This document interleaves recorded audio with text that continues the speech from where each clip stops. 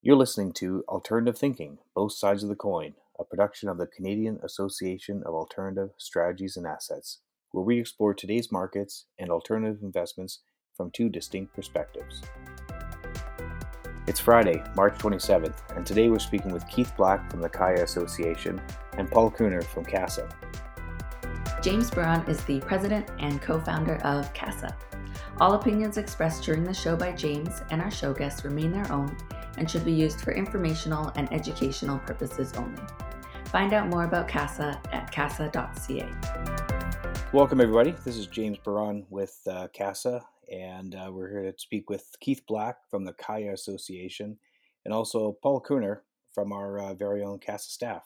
And today we're going to get views and insights on today's alternative investment market from these two folks. Keith, of course, has decades of experience with options trading, hedge funds, real estate, private equity, the Yale endowment model, and everything else that's alternative. And Paul, like I say, on our staff, has recently taken the Kaya Level 1 and made the move into alternatives in earnest. So we'll start off with a bit of intro. Keith, if you could give us your abridged intro, please, we'll go from there. Thanks, James, and welcome everyone. So now I work with the Kaya Association. So I'm one of the authors of the Level 1 and Level 2 textbooks, and I generally keep up with alternative investment markets. And we've been blogging now at allaboutalpha.com. Great, thanks. And then Paul, what's your background? Hi, James. Hi, Keith. So prior to joining CASA, I was an advisor where I serviced households. I had my own book. So I did wealth management and did some insurance as well. During that time, I decided I wanted to go and do my CFA. So I finished that last year. And in March of this month, I wrote the Kaya Level 1 exam. Excellent, thanks. And so, well, quick plug. Keith, we know your answer, but Paul, do you think people should take Kaya? I mean, I took it back in 2006, but I imagine it's changed in the last, is that 14 years? Yeah, I'm a huge advocate for Kaya, and I think everybody in the financial sector should look into taking it and be taken. I'm sure everybody has a bit more time right now. Alternatives investment should not be considered alternatives. There should be in everyone's portfolio.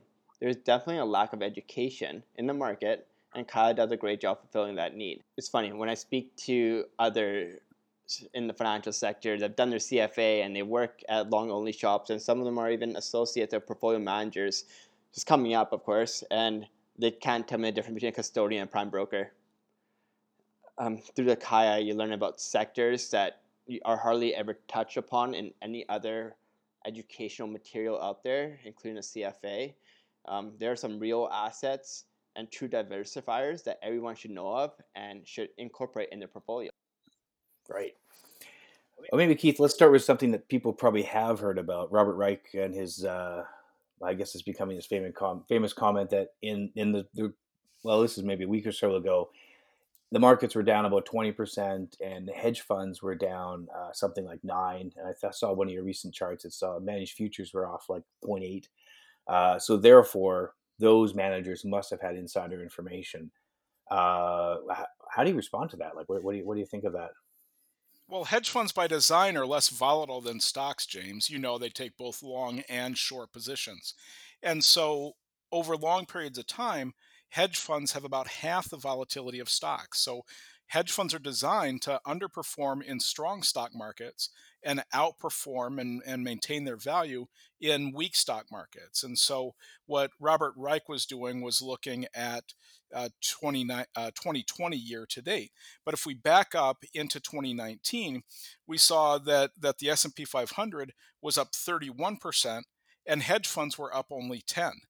And so in January and February of this year, we saw that stocks were down 8.3% and hedge funds had much better performance over the same period of time, down 2.4%. But here's what's interesting. So we saw in 2019, stocks had higher highs and hedge funds had lower highs.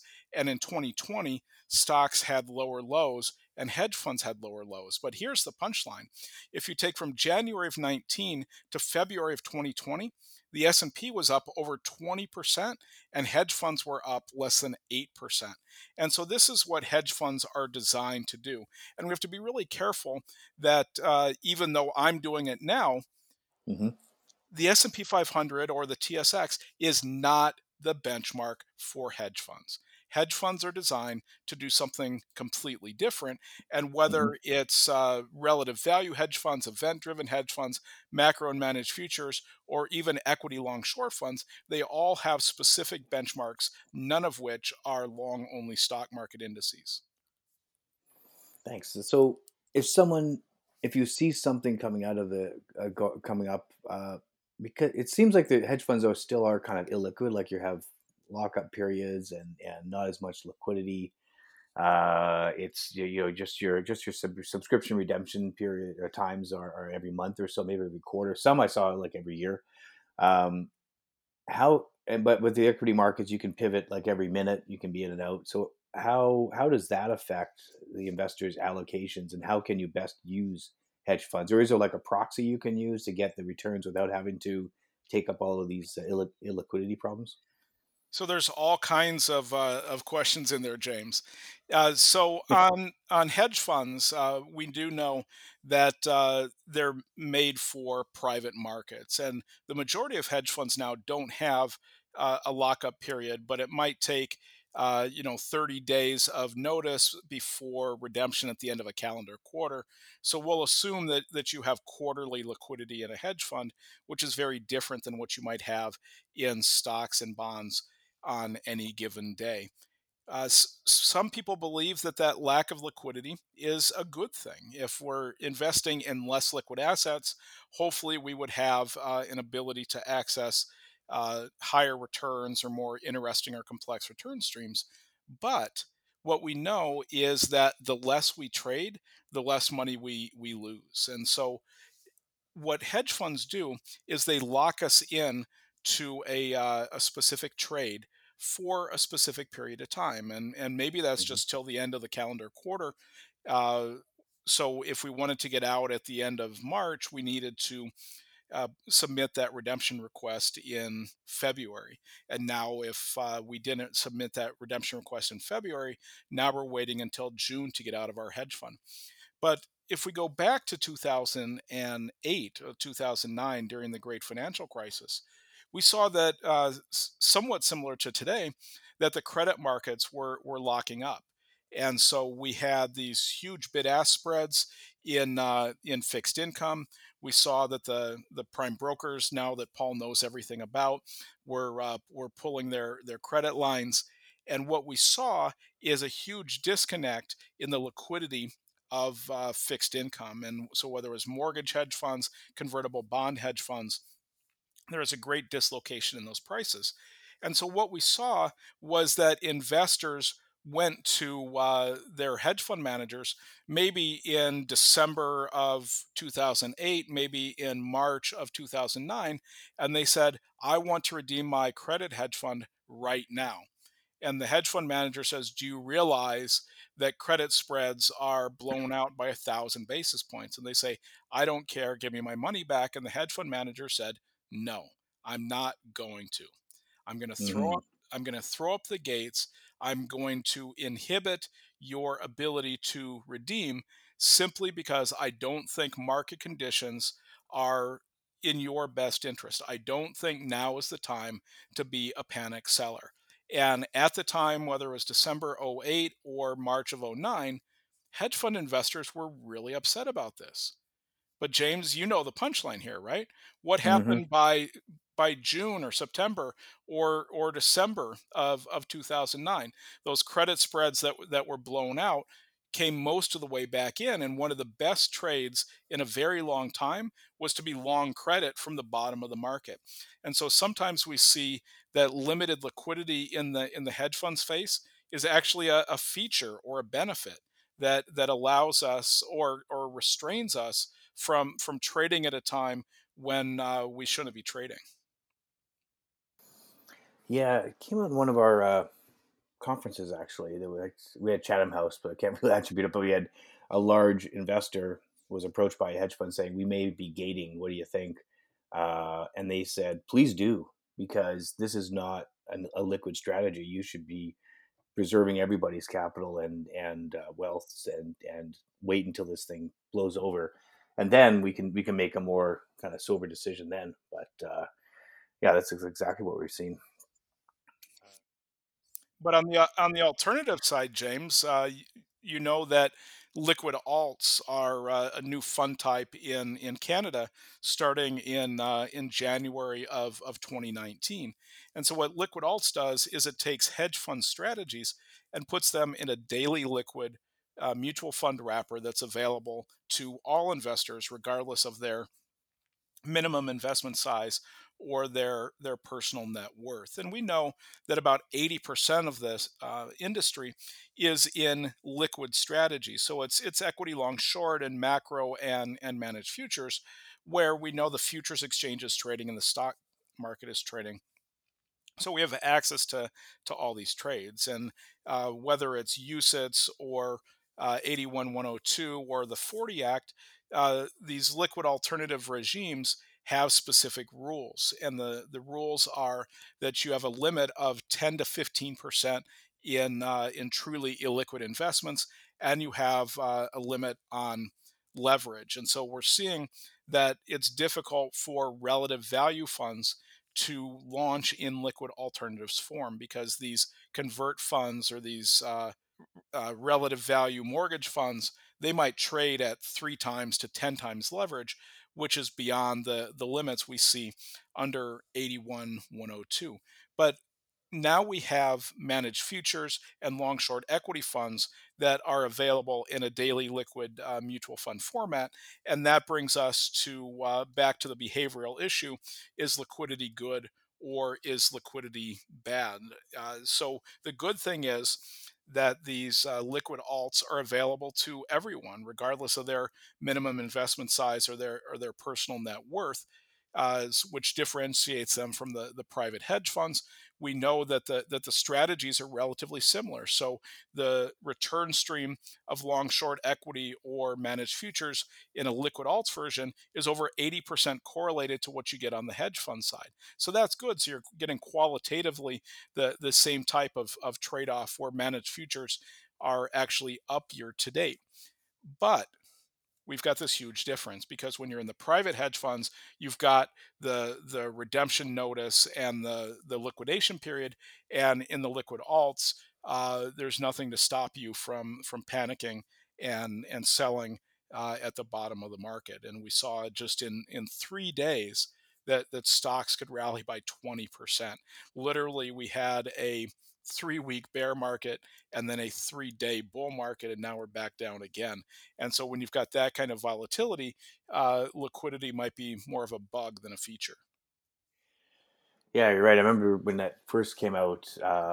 Like actually, when I started at another association back in April 2011, there was about $28 billion in the traditional hedge funds in Canada. They didn't have the liquid alts. And when left in December 2017, it was about 33 billion, maybe not even that. So 28 to 33 over almost 7 years is basically zero growth. And the I guess the complaint from members back when I started there was, we got to get distribution up. James, you got to help us. We got to get into the retail channel. And I was like, okay, well, gee, it'd be nice to do that. But as it is, you only had the private structures you could use. And then in March 2013, they had those revisions to, as you mentioned, the National Instrument 81102, the modernization of the Canadian investment funds industry, I think it was called, but we basically just call it Yeah, liquid like alts. you could just, And I was gonna say, in so there were you could just some start some funds that from came the out exemptive relief prior part. to that January 3rd, 2019 official date, and so that was allowed under exemptive relief from the Securities Commission. But basically, in the last 12 to 18 months, $7 billion has been raised in these funds, and which are basically sold to everybody. You're right, they do have daily liquidity in almost all of them, but the securities regulators were actually silent on the subscription redemption dates and notices and periods. So there are some that have 20-day notice with quarterly liquidity on the redemption. So, but generally they are liquid, and like Paul, you've been putting these numbers together. We've been doing it every 4 months, but now we'll do it every quarter. Um, what are the trends that you've seen from managers as they've reported their numbers to you? Well, as James just mentioned, the AUM for liquid alts at the end of last year was 7 billion, and it was only 2 billion in May of 2019. So that's a huge increase. The hedge fund market alone in Canada is worth just above 30 billion. So this is a 20% increase in a hedge fund style product that's out there, which is massive. And then every quarter, we were seeing new managers come in with new funds doing a liquid alt strategy. And then we also see existing managers that only offered OM products in the past are now launching these prospectus based funds. On top of that, the public companies that have gone into liquid alts are gaining a lot of traction, and they are all in. But Keith, what I wanted to do is throw it back to you and ask you, you had mentioned liquid alts has a correlation to hedge funds around 80%, but in a down market like we're experiencing now, would you say liquid alts and equity correlation approaches one? Not necessarily, and so we've spoken pretty consistently about this. That diversification, we think there's a lot of different asset classes, but at the end of the day, there might be only two asset classes. The two asset classes are risk on and risk off. And so most people have the majority of their portfolio in risk on assets. This is equities and real estate and private equity and cryptocurrencies and credit. All of that, it goes into the risk on bucket. And so there's a relatively small set of strategies that go into the risk off bucket. So in the risk off bucket, we have investment grade and sovereign debt. We've got macro and managed futures hedge funds and liquid alts.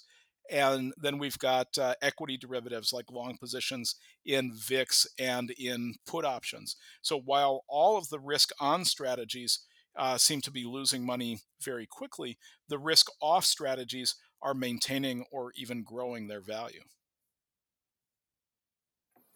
And where would you put the other types of real assets like real estate and lending? Are those risk on, or because the real estate should hold its value over the longer term and maybe over the shorter term as well?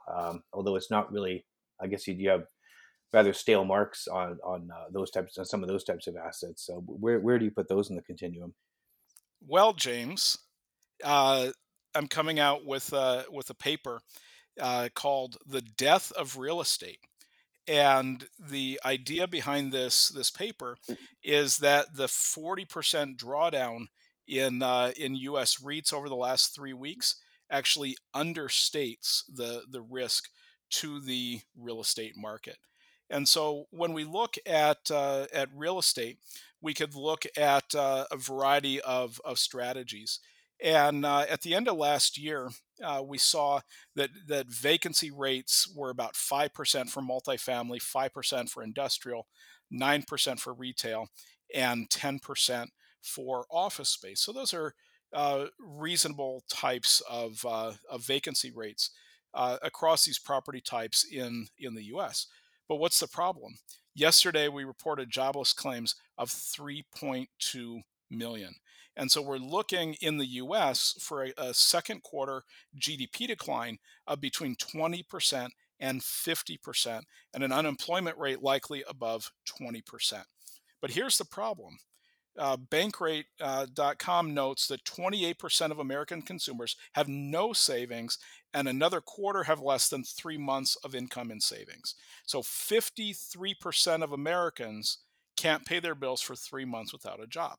So, what happens if we're shut down for 3 weeks or for 3 months? The U.S. government stimulus is not sufficient to pay for that. So, I'm anticipating a 20% rental or mortgage delinquency rate in the US, within the year 2020.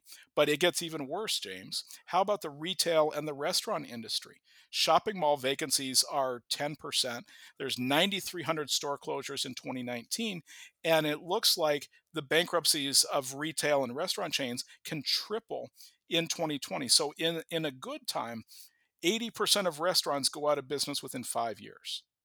Just let that sink in. In good times, 80% of restaurants go out of business within 5 years. But Cheesecake Yikes! Factory, a 50-year-old restaurant, told their mall landlords they can't pay their rent on April 1st. Wow. Right? Just let these numbers sink in. So I'm estimating a 30% vacancy rate of US and retail space by year end. Now, James, everybody knows that people are going to have problems paying their rent. Everybody knows that restaurants and retail are looking for some trouble. But here's my personal view that I don't think people are thinking about. Right? You and I are doing lots of webinars, lots of podcasts. We're working from home. Right? The white Yeah, collar we can. workforce Yeah. is entirely shut in. Right? So, Hmm. James, what happens if people like working at home? What happens Hmm. if your boss tells you, you know what, you're doing 80 or 100 or 120% of the productivity you were doing in the office?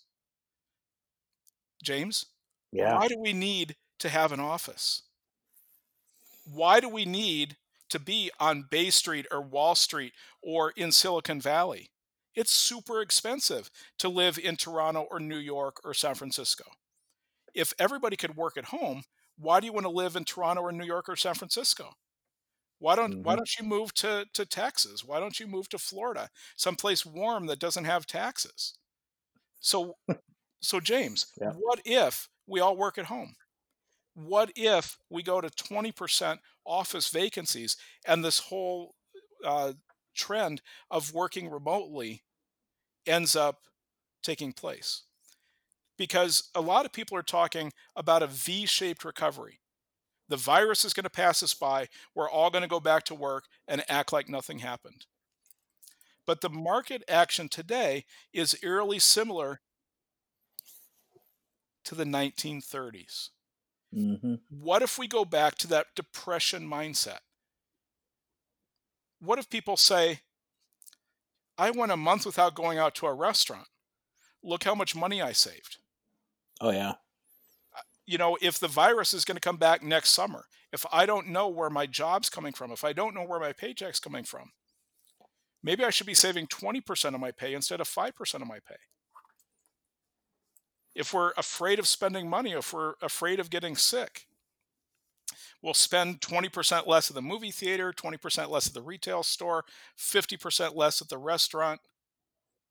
And why should we go to the mall? It's so depressing now that a third of the stores are closed.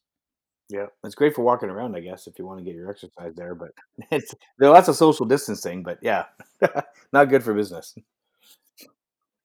What if the millennials are right? What if finally we've tripped the ESG mindset? If I work at home, there's less pollution. We see there's a slowing of climate change while we're all locked in. If I buy 20% less clothing, I Yeah. save more money, right? There's less landfill waste, right? I could pay off my student loans faster if I cut my spendings in bars and restaurants by 20%. Oh yeah. Well, we've seen that with us too. Like we're kind of assuming it could be 12 to 18 months of this. Like people are just until everybody's vaccinated, because just the Spanish flu killed more in the fall of 2018 than it did in the previous flu season the year before. And so if everybody's there, like we're probably saving, I don't know, from with no travel and entertainment, 50 grand a year. And so and webinars and podcasts like this are basically free to do. We get great content and people can get them as they like. We've had a huge amount of uptick on people actually coming to the webinars and I imagine we'll be listening to the podcast. So our whole idea, which is with our digital pivot, was okay. Let's just we'll get into this and then we'll see what happens later on. But I'm thinking you're right. The more of these that I do, everyone is saying like something like what you are like. These things have fundamentally changed, and real estate continues to evolve. But now it's kind of it's going to have to really change the way there. And I've been thinking about stimulus. Like I've seen some of the U.S. one and the Canadian one. If you made $5,000 last year, you can get $2,000 from the government each month for the next 3 months, 4 months.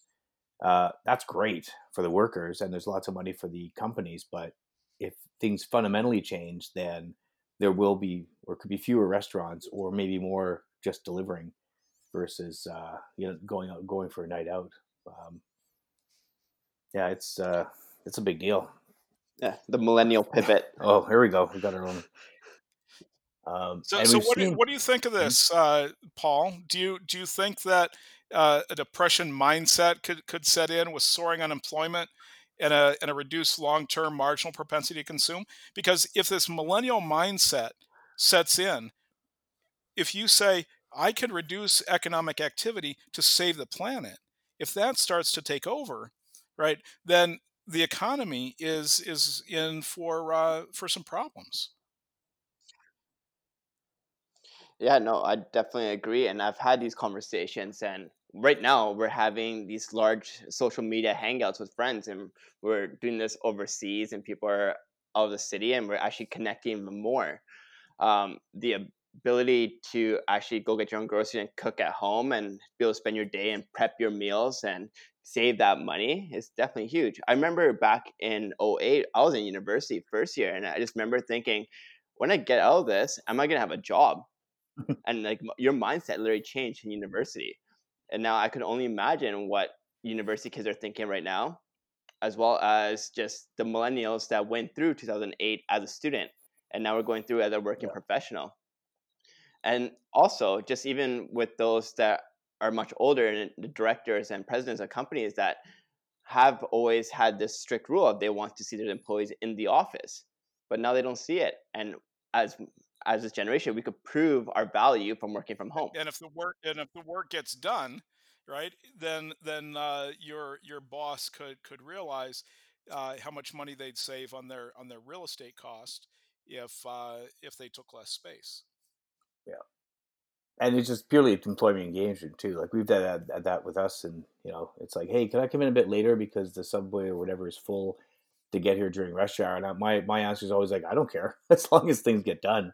Like that's what I do. I would only come downtown 100 days a year anyway. So, and with my sons, one's in university, one's in high school, and both of them are doing. The university one is more serious classes, all video though, and the high school has 4 hours of classes in the morning, and he just loves it. I mean, he can't hang out with his friends, but they do a lot of skyping and whatever they're doing now, TikToks and as well.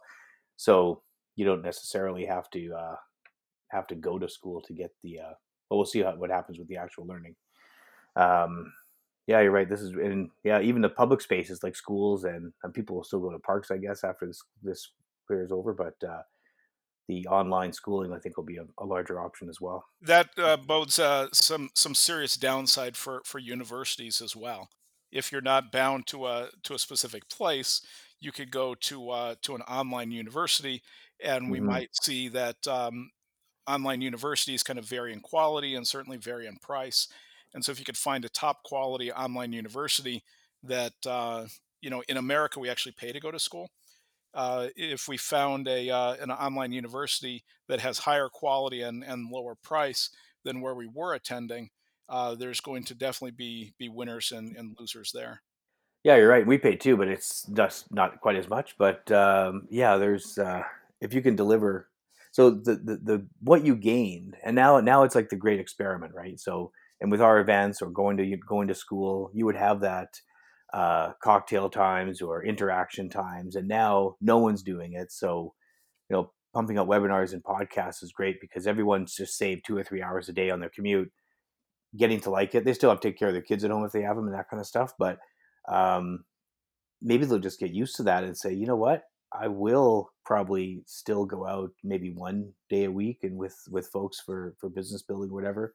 But a lot of it can be done by emails, and people will continue to fly later on once things start coming together. Maybe the IMF will own all the airlines, but we'll have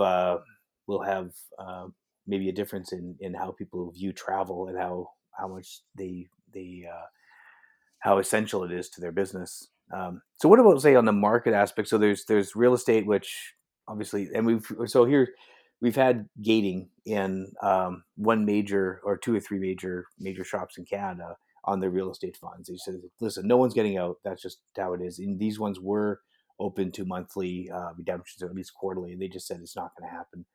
And then some private lending funds, especially in the mortgage area, they've gated as well. And I've had members ask me, should we do it too, or what's the response? And my answer is kind of like, yes, you should gate because it's an illiquid asset and you don't even know what your mark is. So where's your fiduciary duty of when people are selling and at what prices? But what have you seen on the broader global aspect in your experience, Keith? Well, you have to look at an asset liability mismatch. And so in private credit, you're asking for trouble if you're making 3-year loans and you have quarterly liquidity to your investors. So what you need to Hmm. do is make sure that the liquidity terms for your investors are somewhat similar to the liquidity terms for your assets, because right now what we see on the levered loan side is that that double B and single B rated levered loans are now trading in the 80s. And so if we've got a 20% haircut on the public side, if you're going to force a liquidity on private loans, you might have to take an even greater haircut than that. So you have to look at what the line of credit the fund has is, what the cash the fund has is, but you certainly don't want to be uh, forcing liquidations of assets into a market that's not really interested in buying those assets at full value, simply to satisfy redemptions. And so, to the extent that you have cash or credit available, you could fund redemptions that way. But you certainly don't want to be selling loans in the 80s or lower to cash people out. Well, Keith, if in the markets double Bs and single Bs are trading at 80%, then why are there blanket statements out there saying private credit is still bulletproof? Well, this is the question, right? So if REITs are down 40% and private real estate is down 4%, does that mean private real estate is less risky, or they just haven't had that forced liquidation yet, right? And so some people say, oh, private credit trades at par until the interest and principal is not coming in as scheduled. But at the end of the day, we have to look at the public markets as well. So why would I pay par for a private loan if I could buy a publicly traded high yield bond or levered loan in the 80s, right? And so at the end of the day, real estate and REITs own the same assets. At the end of the day, public equity and private equity somewhat own the same assets. At the end of the day, private debt and public debt are relatively similar. And so we can't say that the public market took a 20, 30, 50% haircut and that the private markets are bulletproof. Because if you're going to try to liquidate those private assets into this market, you are not going to receive par. And what do you think of? Let's go to the other side, maybe the of liquidity, the ETFs, because those have been the few Cassandras are saying, yeah, these ETFs are great. They're growing to, I don't even know what the number is now, trillions, and it's going to have its reckoning. Is this the reckoning for ETFs because the underlying have hit weird markets, or are they just another tool for people to use, and they do give you that liquidity if you need it? Well, what's your view on that side? So it's the same answer, James. It's the asset liability mismatch, and so in and we're looking specifically at high yield bonds here, and so there's a handful of daily traded funds, whether they're ETFs or actively managed funds. There's a handful of junk bond ETFs that own more than 1/3 of the entire junk bond universe in the U.S. So here's the Mm. problem. We're offering daily liquidity to the holders of these daily liquid mutual funds and ETFs that own 1/3 of this asset class. So if the people who bought 1/3 of this asset class want to sell 1/3 of this asset class, who are they going to sell it to, James? Yeah. If you're going to demand 1 day liquidity in high yield debt, right? Who's that marginal buyer? Right. And so Yeah. whenever you have the liquidity of an asset different than the liquidity of a liability, you could end up forcing liquidity. And now we're seeing ETFs trade at discounts. Think about that, Hmm. right? ETFs are supposed to be, 100% of the value of the underlying portfolio, but we're seeing that either it's hard to mark the underlying assets, or the selling pressure on the ETF is so intense that the ETF price is below the supposed price of the component assets of the portfolio. So I've heard things coming from the other side that the most accurate pricing for the underlying assets are represented by the ETF, and the ETF is not at a discount, but the NAV mark is actually at a premium. Because if you actually try to sell the underlying market, you'd get something closer to the ETF marks. Exactly. Right. So the idea is that the price discovery is coming from the ETF, and the ETF is actually more liquid than the underlying bonds they hold. Yeah. Yeah. That's interesting.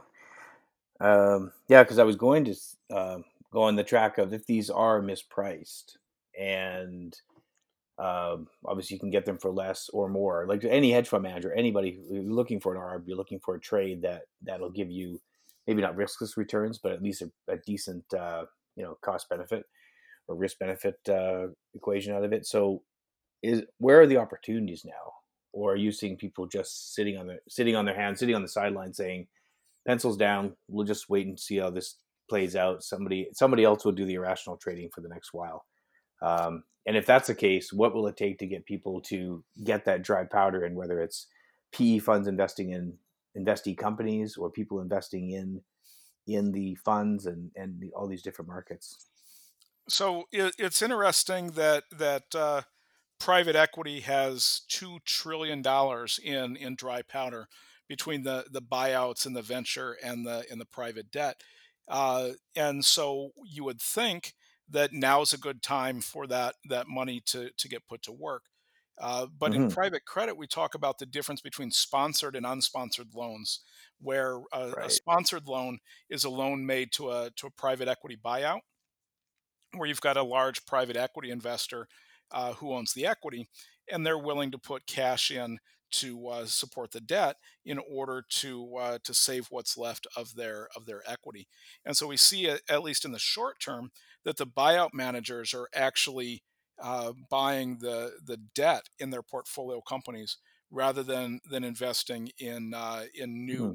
uh, new assets. But what's interesting Right. is that some people think that SoftBank had run up the prices of a lot of venture capital backed companies, and we were trading at Hmm. higher and higher multiples, and so we were looking at buying companies at 12 and 13 times a number that wasn't even EBITDA. But now SoftBank has moved almost from a a buyer at any price, and they could potentially be a seller at any price as SoftBank retrenches. So ironically, uh, the a lot of the buyout and venture GPs sat on the sideline and let those commitments pile up because they didn't want to pay those very high prices that SoftBank was setting as the marginal buyer. And now, ironically, uh, we might be putting this dry powder to work by buying these assets from SoftBank. And I'm sure there's a lot of interest right now in the debt of a lot of real asset companies, whether it's energy debt, airline debt, hotel debt. You think that those might be trading at a deep discount, and that's where a lot of people might be wanting to put money to work, because when you get deep into a crisis, you could lose actually 100% on your equity stake in a highly levered company. And so now, what the smart money might be doing is buying debt at who knows what the number is, 50 to 80% of par, And not only do you potentially have that pickup from 50 or 80% back to par or whatever the recovery value is going to be, but if you wipe out the equity in that company, now the equity comes to the debt holders. And so now a lot of the action could be in these very distressed companies rather than making billion-dollar market caps of unprofitable tech companies. Wow, yeah, the typical vulture play of getting the junior debt, and then if you make, you can either make a ton of it, or you can, if you lose, you end up with the equity. You got to do the workout in the equity, but if the PE shops were already in there, then it just allows them. Basically, it's like selling a put at some lower price where they gotta kind of buy into the equity. That's interesting. So maybe one other question on extremely distressed sectors like the airlines. I saw a number was about $113 billion, and it might be larger.